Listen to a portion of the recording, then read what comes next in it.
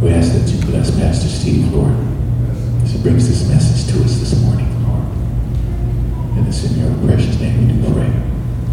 Amen. Amen. I thought with it being so warm, not warm, hot, that we would do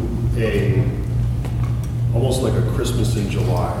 So that's why I'm using a few scriptures from the book of Isaiah last week and then this week. They're both scriptures that typically we read around Christmas time. But I thought Christmas in July, that sounds kind of good right now, especially when it's 102 yesterday.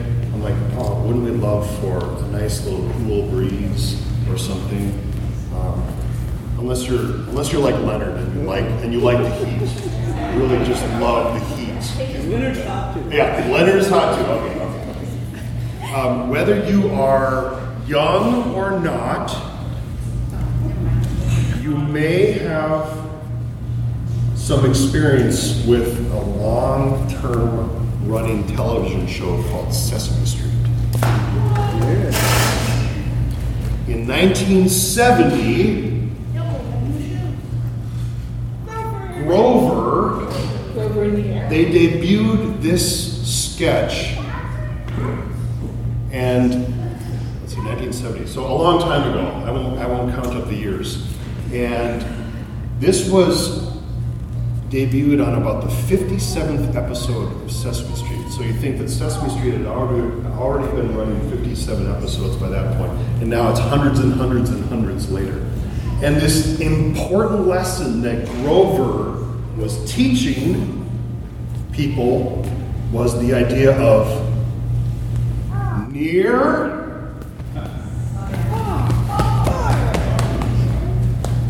far, and over the course of 2 minutes, he keeps running up to the camera, near, far, and then he gets to the end, and he keeps talking to the camera. He's like, do you understand now? And he keeps going, oh no, they don't get it. And then he ends up, and he just goes, oh, they don't get it. Near and far. Some of you might even remember seeing that a long, long time ago and learning some of those simple lessons about near and far. So I want to ask you this morning, let's help increase our learning together. What are some things that for you seem near? School. Yeah. Your mom, yeah. Literally about the nearest person to you. Yes. And your sister. Other things that feel near to you.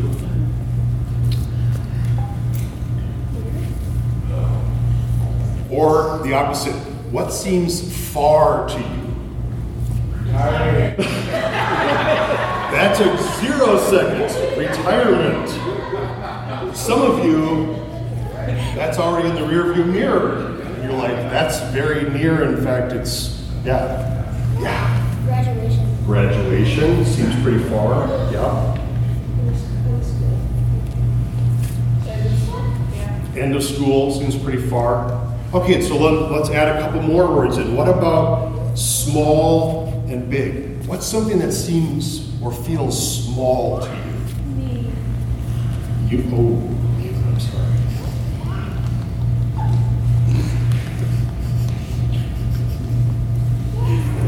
What's something that feels big or seems big to you?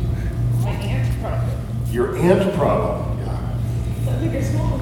It's big. I got some stuff at home that probably helped. It is kind of dark. Near and far, big and small. All of these things are about perspective. Last week, I showed you a picture of one of the big redwoods up in far northern California that I got the chance to walk by. Actually, a couple of them. And I said that when you walk next to big trees, they're big from a long ways away.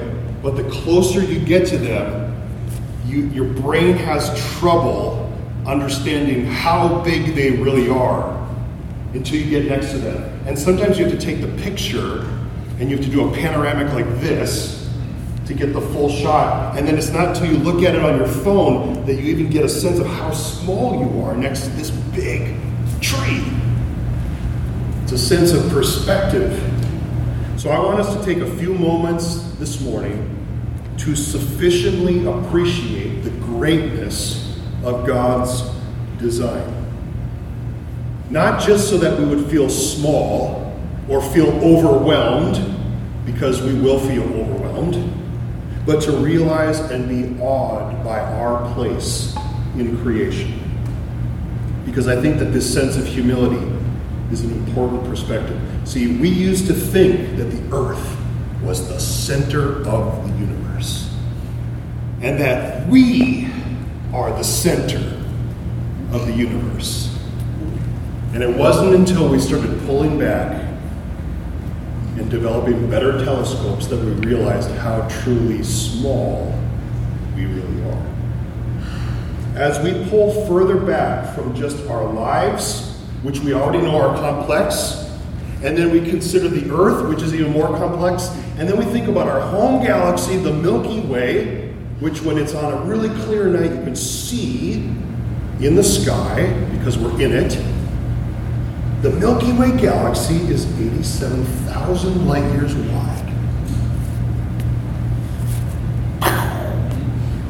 Our nearest neighbor, so we think, oh, Milky Way is pretty big. Our nearest neighbor, the Andromeda galaxy, is twice that size. 1 light year is 5.8, I think I wrote, 5.8 trillion miles. I can't even comprehend that immense scale. Can anyone have a comprehension of what that scale is like? Would you say that these feel big to you? Okay. Now I'm going to tell you something. We're all wrong. Because about 10 years ago, they discovered what they think is the largest structure in the universe. And it's nicknamed the Great Wall. And it is a structure that is 10 billion light years wide. Is that big? It is huge. And yet it is only estimated at 10% of the size of the universe. This is the God we serve, who created all of this beyond our limited comprehension, our finite brains, which can do amazing things. Don't get me wrong. But sometimes we have to pull back to appropriately recognize our place in creation. That when you think of the scale of this, we are the tiniest little speck of dirt in the universe, and yet God created you.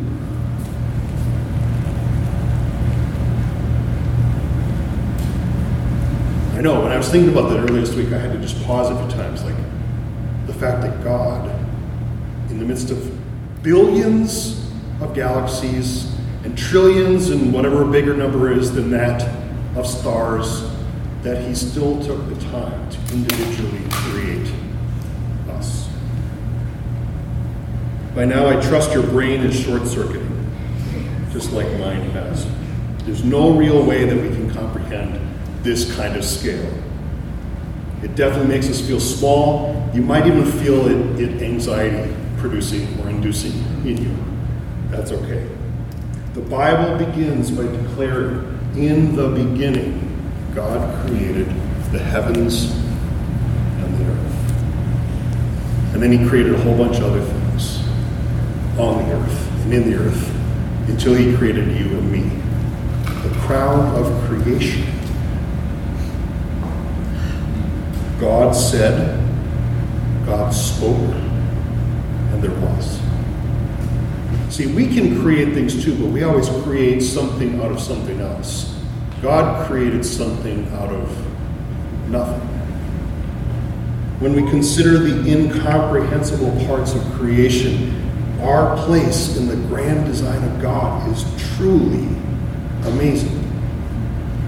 That you have a specific role and purpose in God's creation. When we hear the words of God spoken in the Bible, only then do we have the faintest glimpse of the immensity of his love for us. When you think of all that is out there, all that we can see and can't see with our naked eyes, the fact that God created you shows us the immensity of his love for each one of us. Only then is God's plan and his purpose, even though the immensity of it is still largely incomprehensible, only then is his purpose made known when we start to consider how big things are and how small we are. Thankfully, the God who spoke those galaxies into existence and spoke you and me into existence isn't bound by our sense of scale and time. This God is the one who is both great and good, existing at the farthest regions of the cosmos and nearer to you than your own breath. I know, every time I think about it, it's like if I had electronic circuits in my brain, they would just be going, they'd just pop beat. The circuits would be popping right now. Like, it just doesn't compute it sometimes. This God is the one who promises to remain near until the end of the age. And it is this nearness of God, not the farness of God, but the nearness of God that I want to talk about this morning.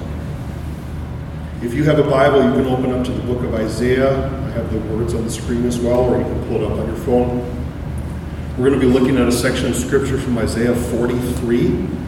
These are verses that often are, as I said before, spoken or said around Christmas time. But if we really want to understand Isaiah 43, we actually have to go back and hear the contrasting word from the previous chapter. To truly understand God's goodness, chapter 42 actually gives us the proper perspective. It's like when you watch a show and then you hit the next episode and then it gives you that quick little recap and it says, usually there's like a very serious voice that says previously. And then they give you the recap. That's what Isaiah 42 is for Isaiah 43. So let me read some verses for us. God reminds his people of why they are where they are before he gives a new word of hope to them. He first speaks about the chosen servant to come. 42, let me start in verse 5. This is what God says. This is what God the Lord says, the creator of the heavens, who stretches them out, who spreads out the earth with all that springs from it, who gives breath to its people and life to those who walk on it. I, the Lord, have called you, or you all, in righteousness. I will take hold of your hand. By the way, that picture is a picture of, it's called the Hand of God Nebula. If you look for it online, it actually looks like a hand. It's an amazing picture. There are better versions online. Let's see, the Hand of God. I will take hold of your hand.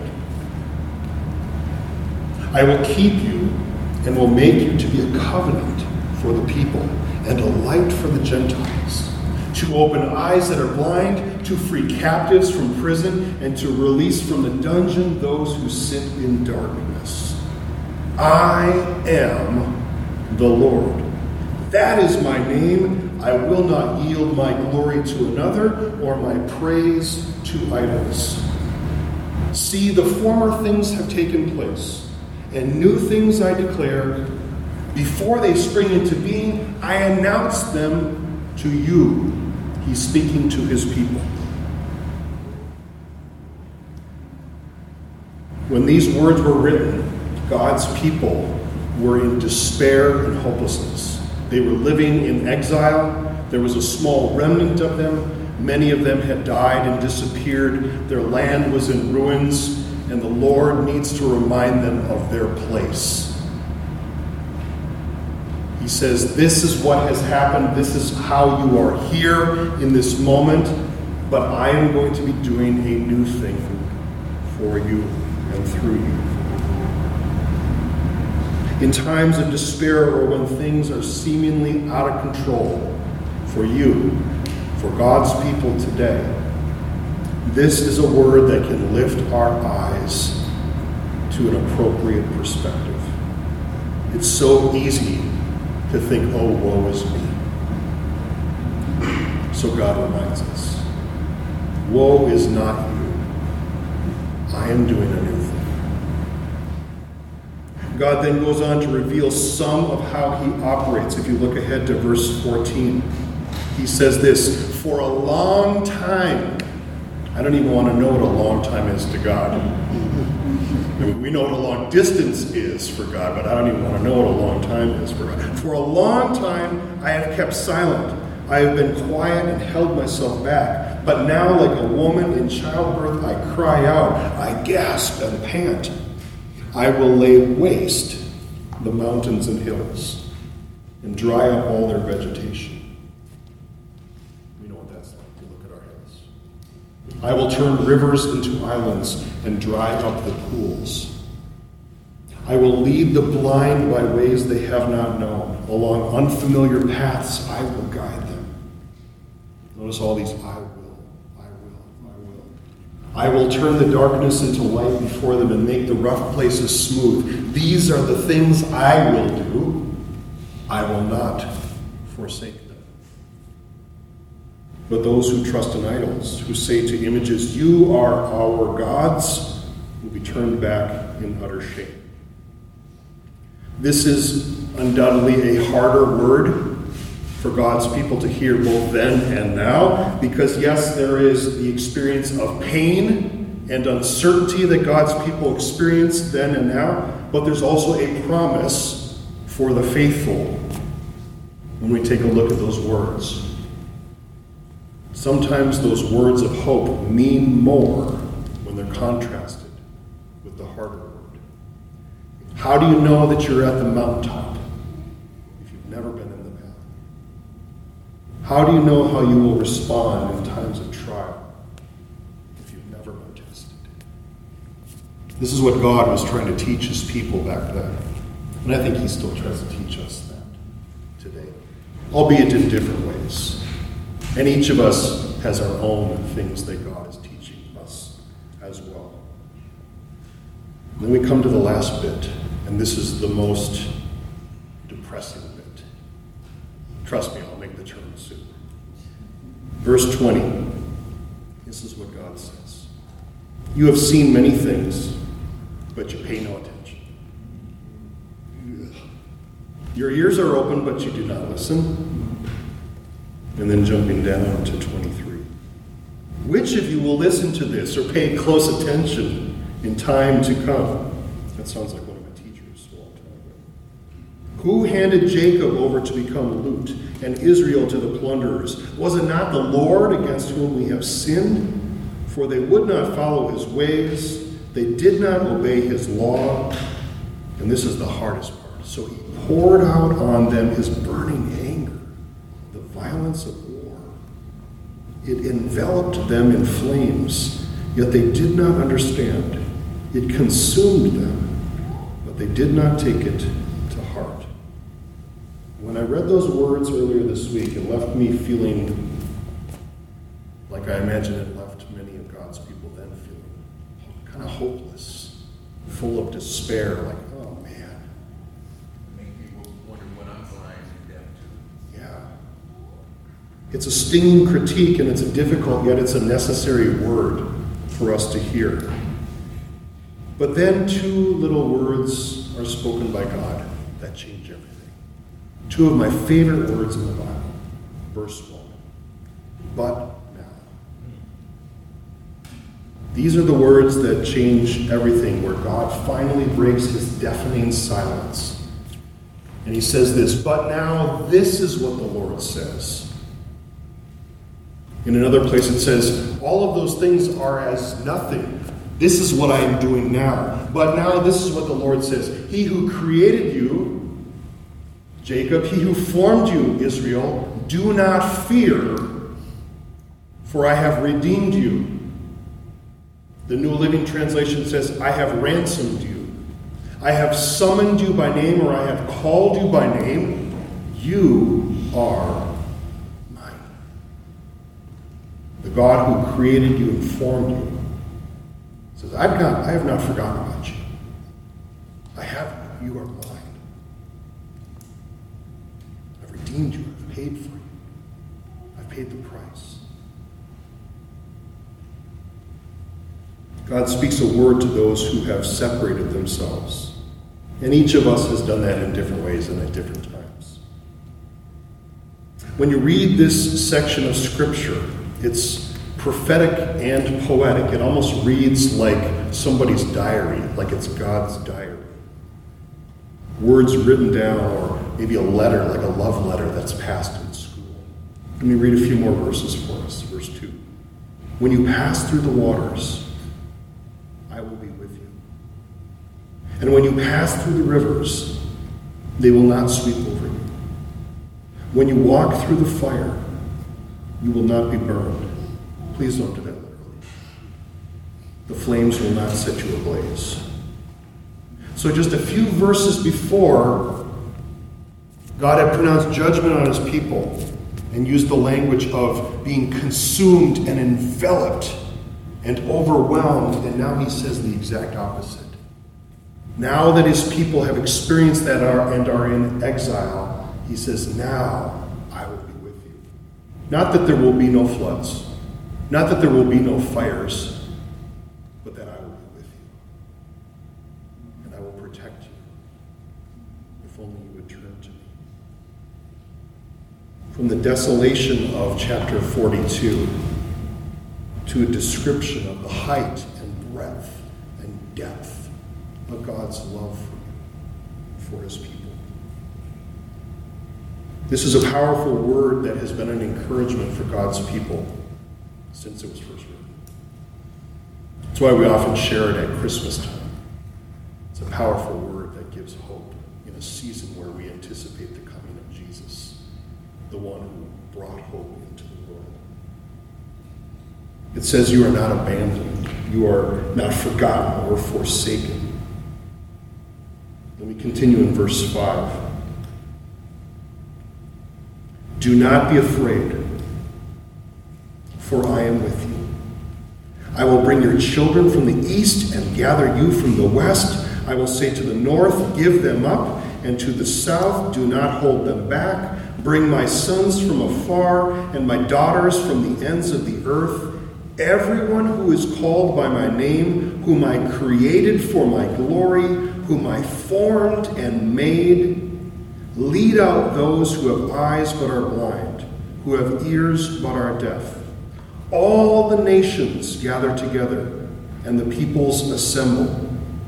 Which of their gods foretold this, and proclaimed to us the former things? Let them bring in their witnesses to prove they were right, so that others may hear and say it is true. God is saying, those gods can't do anything. I can do everything. And in case you're not sure, let's let them test it. We know that happened several times in the Old Testament, and we know how that turned out. It never worked out.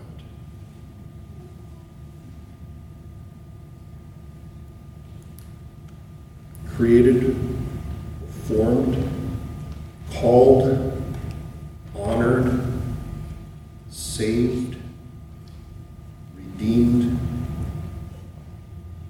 The one who has done all of this says this, verse 10.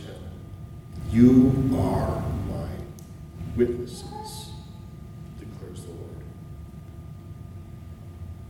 and my servant whom I have chosen, so that you may know and believe me, and understand that I am he. Before me no God was formed, nor will there be one after me.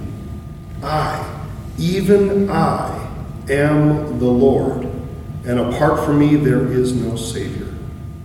I have revealed and saved and proclaimed. I am not some foreign god among you. You are my witnesses, declares the Lord, that I am God. Yes, and from ancient days I am He. No one can deliver out of my hand. When I act, who can reverse it? These are the words of the Lord to His people, to give us hope, to give them hope then and to give us hope now, to encourage us to press on, to see not only that God is indeed great in time and scale in every way, but that God is also oh so good. Who here has experienced the goodness of God? Yeah, if we were all completely extroverts, we'd be doing like Grover all the time. You are mine. I have ransomed you. I bought you back and will pay any price to have you reunited with me. There is nothing, no obstacle that I cannot overcome. My friends, this is just a glimpse of God's love. It's why we read it at Christmas time, because it points us to see Christ, who was that new thing that God was doing. God knows that His people are forgetful and wayward. So once again we hear that reminder, do not be afraid. I am with you. I love you. In 1 Corinthians, the Apostle Paul actually tags off of some of these words. And he reminds those who have come to believe in Jesus that never forget you were bought with a price, or for a price. There's a story about a little boy who was really interested in boats. So he made a toy boat one time, and he attached a little string onto it. And then he went down to the river, and he took his boat, and he put it in the water, and he held onto the string. And then what happens when you put boats in the water? They get pulled along by the current. And so he started walking along the edge of the river with his boat, but all of a sudden his boat got pulled a little bit further out. And it got into that faster current. And then suddenly it was pulled so hard that he lost control of the string, and he saw his boat go off in the distance. How do you think that little boy felt? He was so sad. He was probably a little mad too, but he was so sad. So the little boy went home, and he wasn't sure what to do. He thought he had lost his boat. And he started to walk home. And a few days later, he was walking around town, and all of a sudden he walked past this toy shop. And in the window, what was in the shop of the window? But his boat. And he runs into the shop, and he says, Mister, that's my boat. That's my boat. I need it. And he's like, well, somebody else brought that boat in. If you want it, you're going to have to pay for it. So the little boy went home and got all the money that he could. He ran back and gave all of his money. Yeah. He gave all of his money to the shopkeeper, and he took that boat and he cradled it in his arms. And he said, first I made you, then I bought you. You are twice mine. That story is how God views you. In the midst of the vastness of the universe, the stars, the galaxies, even that great wall thing that's so big we can't even think about it, God made you.